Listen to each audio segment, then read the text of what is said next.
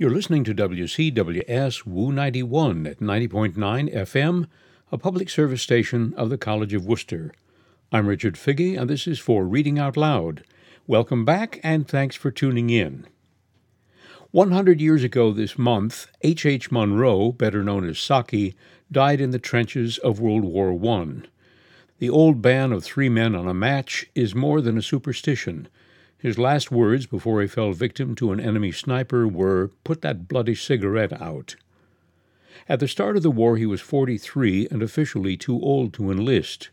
He turned down a commission and joined the army as an ordinary soldier on the battlefield, often returning to the front when he was officially still too sick or injured. Striking that a writer whose characters were usually lofty members of the leisure class should at the end of his life demonstrate such solidarity with ordinary working people. Here are 3 of his best stories. The Open Window by Saki. "My aunt will be down presently, Mr. Nuttall," said a very self-possessed young lady of 15. "In the meantime, you must try and put up with me." Frampton Nuttall endeavored to say the correct something which should duly flatter the niece of the moment without unduly discounting the aunt that was to come.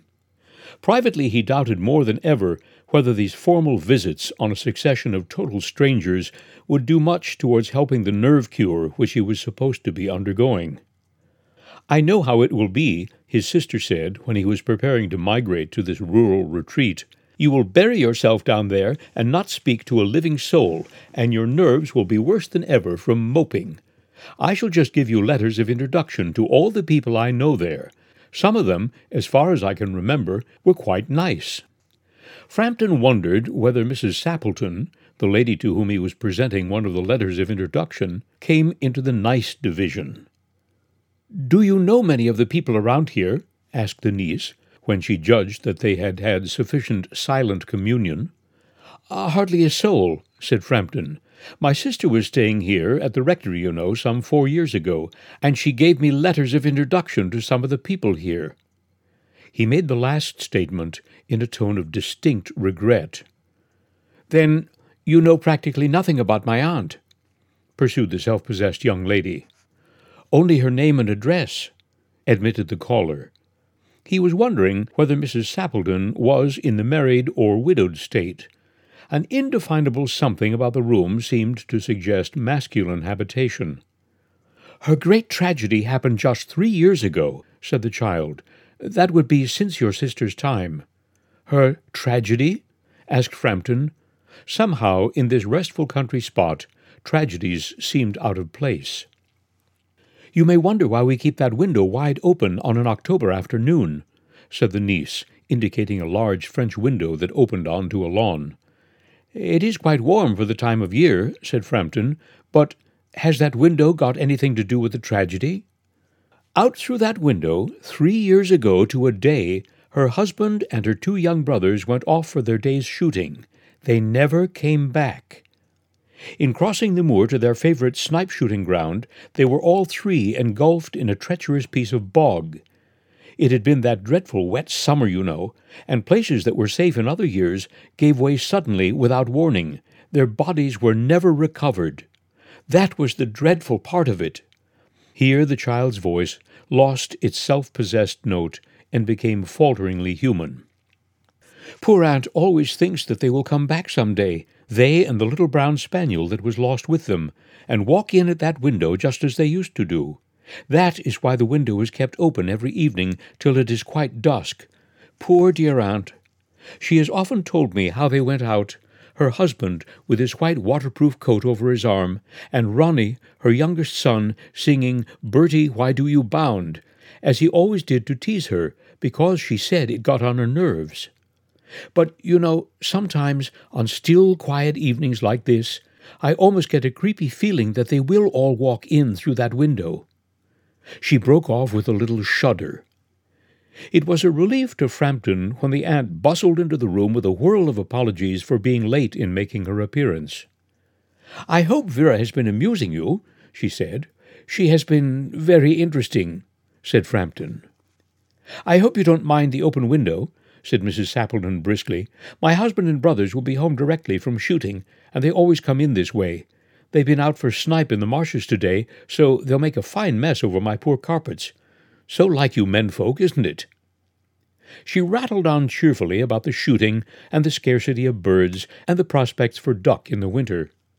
To Frampton it was all purely horrible. He made a desperate but only partially successful effort to turn the talk on to a less ghastly topic. He was conscious that his hostess was giving him only a fragment of her attention, and her eyes were constantly straying past him to the open window and the lawn beyond. It was certainly an unfortunate coincidence that he should have paid his visit on this tragic anniversary. "The doctors agree in ordering me complete rest, an absence of mental excitement, and avoidance of anything in the nature of violent physical exercise," announced Frampton, who labored under the tolerably widespread delusion that total strangers and chance acquaintances are hungry for the least detail of one's ailments and infirmities, their cause and cure. "On the matter of diet, they are not so much in agreement," he continued. "No?" said Mrs. Sappleton, in a voice which only replaced a yawn at the last moment. Then she suddenly brightened in alert attention, but not to what Frampton was saying. "Here they are at last," she cried, "just in time for tea. And don't they look as if they were muddy up to the eyes?" Frampton shivered slightly and turned towards the niece, with a look intended to convey sympathetic comprehension. The child was staring out through the open window with dazed horror in her eyes. In a chill shock of nameless fear, Frampton swung round in his seat and looked in the same direction. In the deepening twilight, 3 figures were walking across the lawn towards the door. They all carried guns under their arms, and one of them was additionally burdened with a white coat hung over his shoulders. A tired brown spaniel kept close at their heels.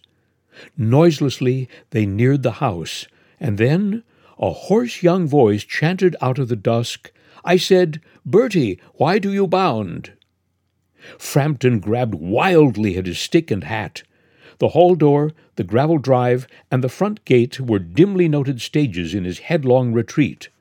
A cyclist coming along the road had to run into the hedge to avoid imminent collision.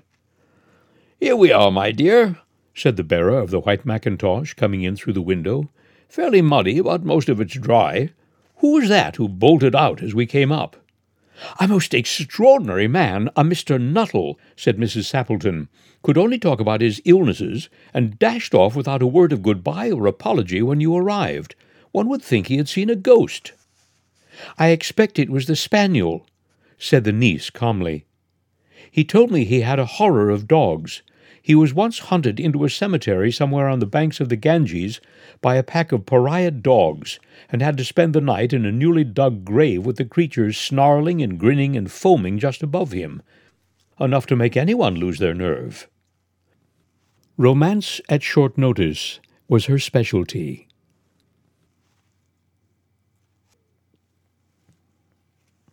Esme.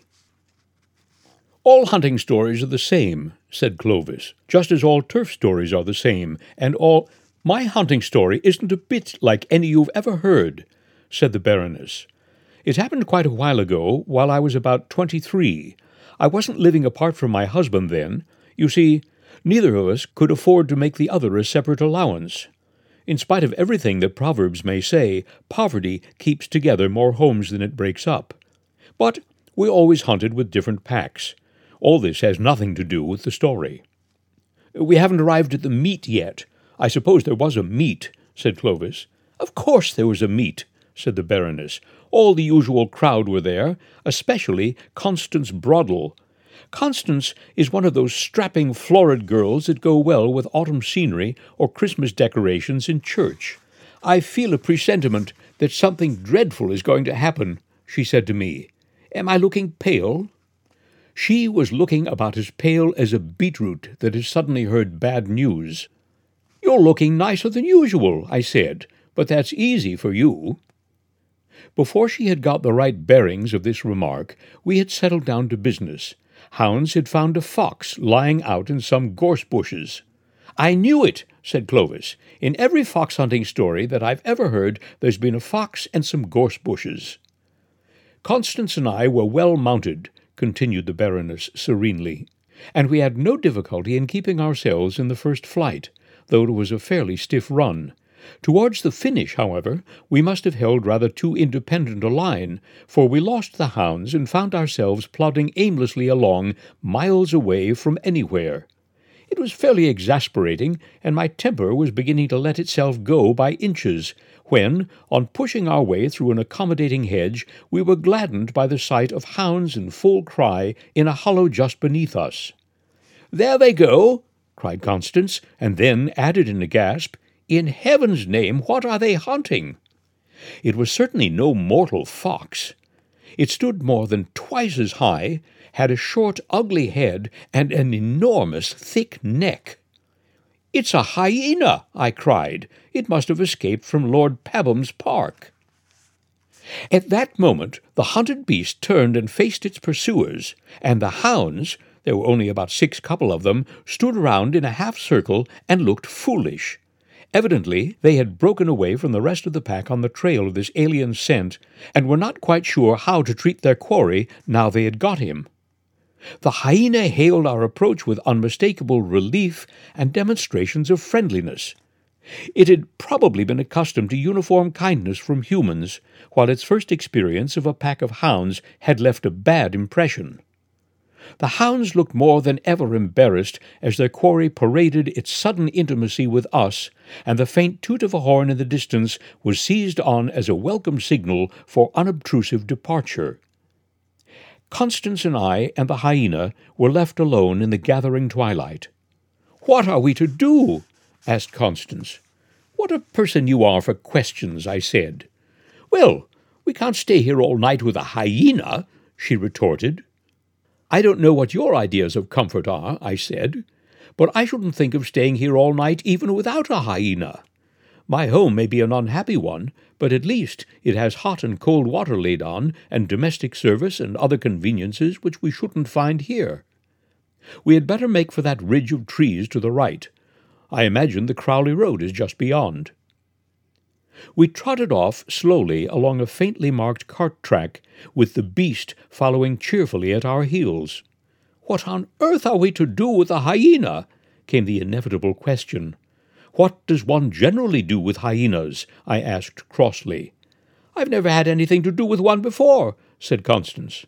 "Well, neither have I. If we even knew its sex, we might give it a name. Perhaps we might call it Esme. That would do in either case." There was still sufficient daylight for us to distinguish wayside objects, and our listless spirits gave an upward perk as we came upon a small, half-naked gypsy brat picking blackberries from a low-growing bush. The sudden apparition of 2 horsewomen and a hyena set it off crying, and in any case we should scarcely have gleaned any useful geographical information from that source. But there was a probability that we might strike a gypsy encampment somewhere along our route. We rode on hopefully but uneventfully for another mile or so. "I wonder what the child was doing there," said Constance presently. "Picking blackberries, obviously." "I don't like the way it cried," pursued Constance. "Somehow its wail keeps ringing in my ears." I did not chide Constance for her morbid fancies. As a matter of fact, the same sensation of being pursued by a persistent, fretful wail had been forcing itself on my rather overtired nerves. For company's sake, I hallooed to Esme, who had lagged somewhat behind. With a few springy bounds, he drew up level and then shot past us. The wailing accompaniment was explained. The gypsy child was firmly, and I expect painfully, held in his jaws. "Merciful heaven!" screamed Constance. "What on earth shall we do? What are we to do?" I am perfectly certain that at the Last Judgment, Constance will ask more questions than any of the examining seraphs. "Can't we do something?" she persisted tearfully, as Esme cantered easily along in front of our tired horses. Personally, I was doing everything that occurred to me at the moment. I stormed and scolded and coaxed in English and French and gamekeeper language. I made absurd, ineffectual cuts in the air with my thongless hunting crop. I hurled my sandwich case at the brute. In fact, I really don't know what more I could have done. And still we lumbered on through the deepening dusk, with the dark, uncouth shape lumbering ahead of us and a drone of lugubrious music floating in our ears. Suddenly, Esme bounded into some thick bushes where we could not follow. The wail rose to a shriek and then stopped altogether. This part of the story I always hurry over because it is really rather horrible. When the beast joined us again, after an absence of a few minutes, there was an air of patient understanding about him, as though he knew that he had done something of which we disapproved, but which he felt to be thoroughly justifiable. "How can you let that ravening beast trot by your side?" asked Constance. She was looking more than ever like an albino beetroot. "In the first place, I can't prevent it," I said, "and, in the second place, whatever else he may be, I doubt he's ravening at the present moment." Constance shuddered. "Do you think the poor little thing suffered much?" came another of her futile questions. "The indications were all that way," I said. "On the other hand, of course, it may have been crying from sheer temper. Children sometimes do." It was nearly pitch dark when we emerged suddenly into the high road. A flash of lights and the whir of a motor went past us at the same moment at uncomfortably close quarters. A thud and a sharp screeching yell followed a second later. The car drew up, and when I had ridden back to the spot, I found a young man bending over a dark, motionless mass lying by the roadside. "You have killed my Esme!" I exclaimed bitterly. "I'm so awfully sorry," said the young man. "I keep dogs myself, so I know what you must feel about it. I'll do anything I can in reparation." "Please bury him at once," I said. "That much I think I may ask of you."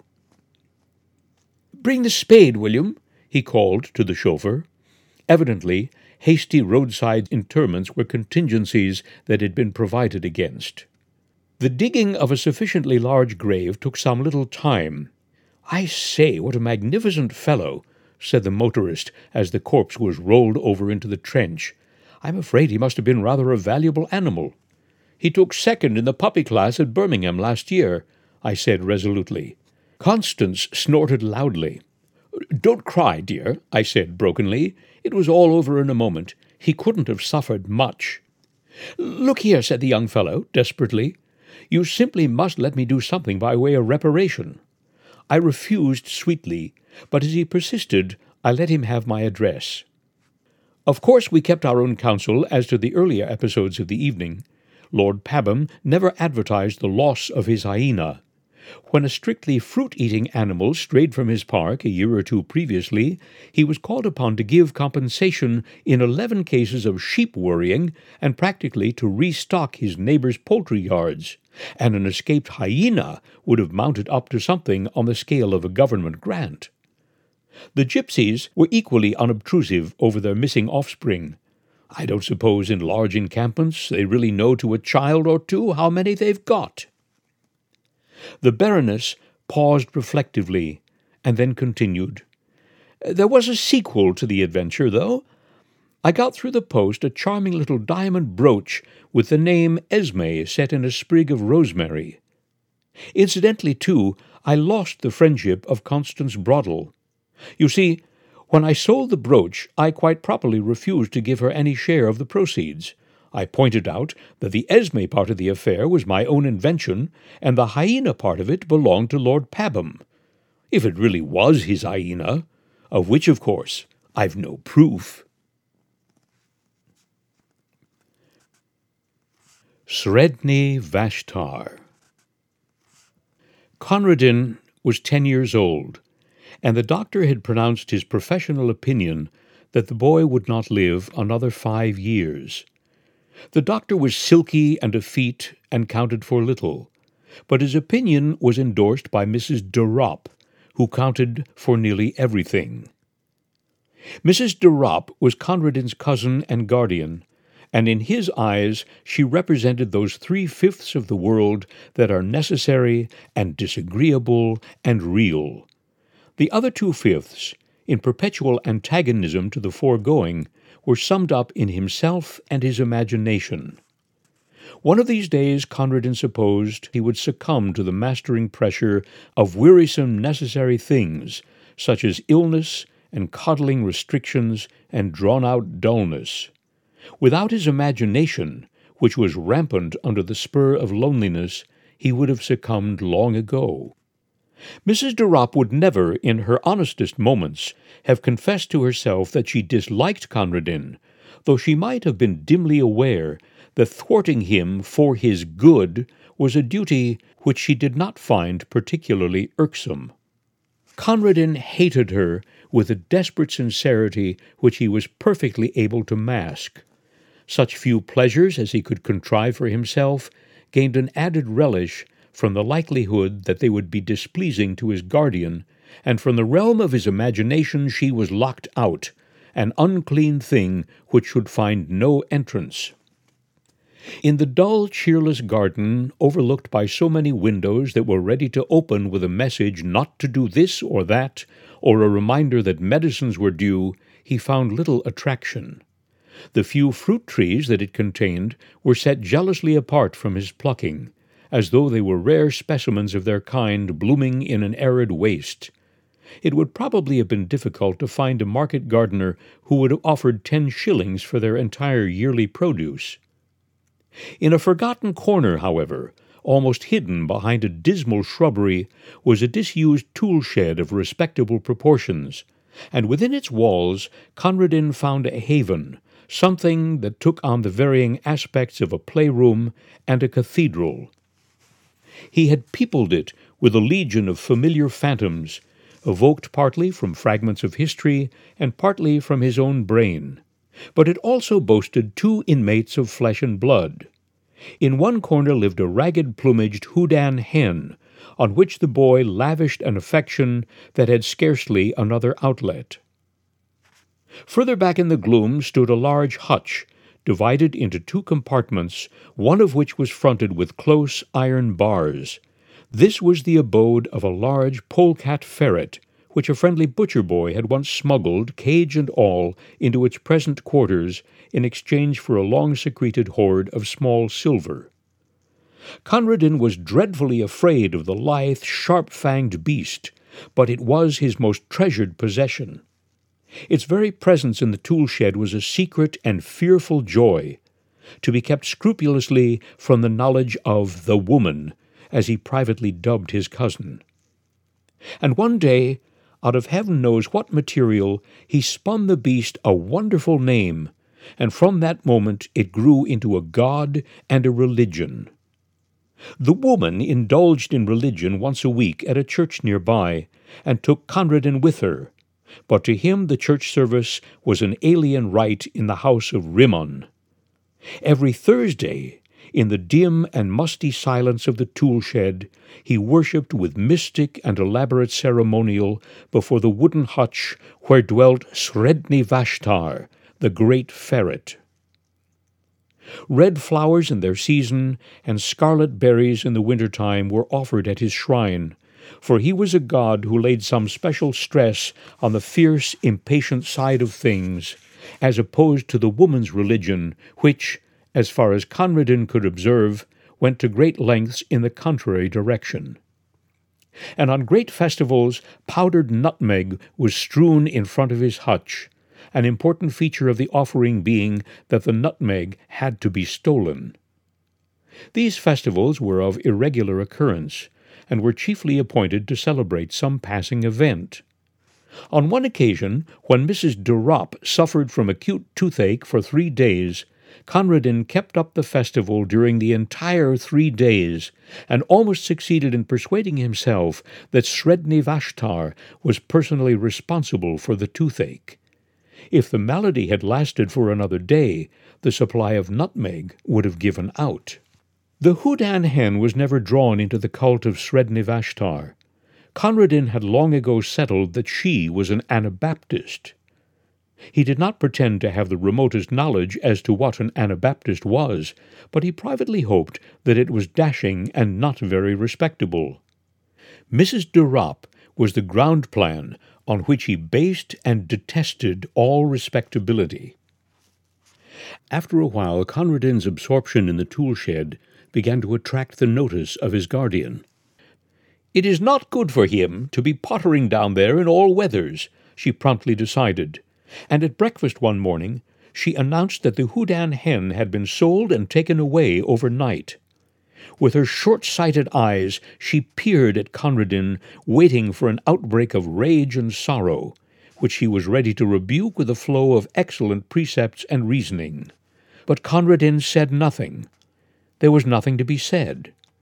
Something perhaps in his white, set face gave her a momentary qualm, for at tea that afternoon there was toast on the table, a delicacy which he usually banned on the ground that it was bad for him. Also because the making of it gave trouble, a deadly offense in the middle-class feminine eye. "I thought you liked toast," she exclaimed with an injured air, observing that he did not touch it. "Sometimes," said Conradin. In the shed that evening there was an innovation in the worship of the hutch god. Conradin had been wont to chant his praises. Tonight he asked a boon. "Do one thing for me, Srednivashtar." The thing was not specified. As Srednivashtar was a god, he must be supposed to know. And choking back a sob as he looked at the other empty corner, Conradin went back to the world he so hated. And every night, in the welcome darkness of his bedroom, and every evening in the dusk of the tool shed, Conradin's bitter litany went up, "Do one thing for me, Srednivashtar." Mrs. de Ropp noticed that the visits to the shed did not cease, and one day she made a further journey of inspection. "What are you keeping in that locked hutch?" she asked. "I believe it's guinea pigs. I'll have them all cleared away." Conradin shut his lips tight. But the woman ransacked his bedroom till she found the carefully hidden key, and forthwith marched down to the shed to complete her discovery. It was a cold afternoon, and Conradin had been bidden to keep to the house. From the furthest window of the dining-room, the door of the shed could just be seen beyond the corner of the shrubbery, and there Conradin stationed himself. He saw the woman enter, and then he imagined her opening the door of the sacred hutch and peering down with her short-sighted eyes into the thick straw bed where his god lay hidden. Perhaps she would prod at the straw in her clumsy impatience, and Conradin fervently breathed his prayer for the last time. But he knew as he prayed that he did not believe. He knew that the woman would come out presently with that pursed smile he loathed so well on her face, and that in an hour or two the gardener would carry away his wonderful god, a god no longer, but a simple brown ferret in a hutch.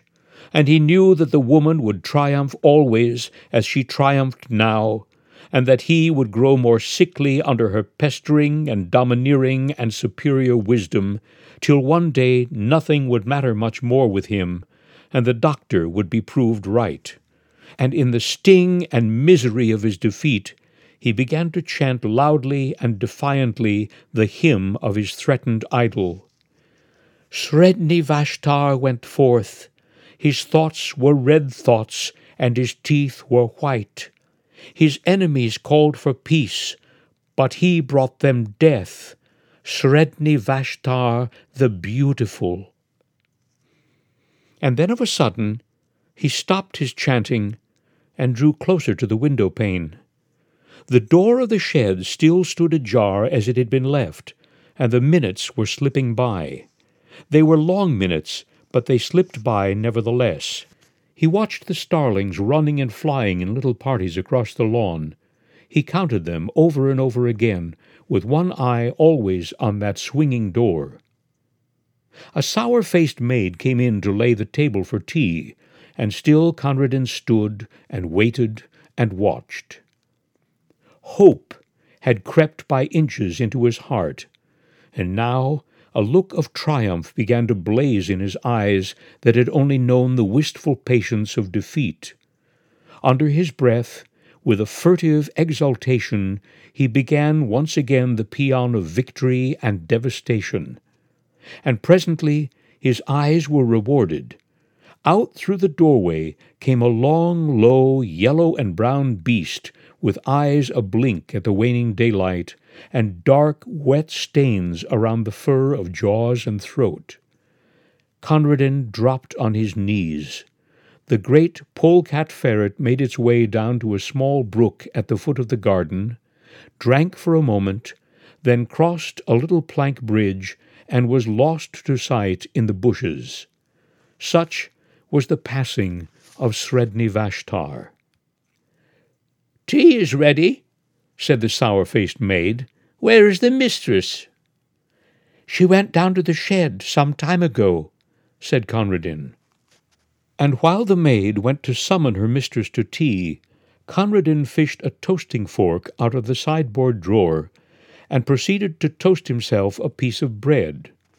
And during the toasting of it, and the buttering of it with much butter, and the slow enjoyment of eating it, Conrad listened to the noises and silences which fell in quick spasms beyond the dining-room door, the loud foolish screaming of the maid, the answering chorus of wondering ejaculations from the kitchen region, the scuttering footsteps and hurried embassies for outside help, and then, after a lull, the scared sobbings and the shuffling tread of those who bore a heavy burden into the house. "Whoever will break it to the poor child? I couldn't for the life of me," exclaimed a shrill voice. And while they debated the matter among themselves, Conradin made himself another piece of toast. You've been listening to 3 stories by Saki: The Open Window, Esme, and Sredni Vashtar. I'm Richard Figge, and this has been For Reading Out Loud, brought to you every Sunday evening at 9 here on WCWS Woo 91, a public service station of the College of Worcester. I hope you'll join me again next week. Be well, be happy, all the best.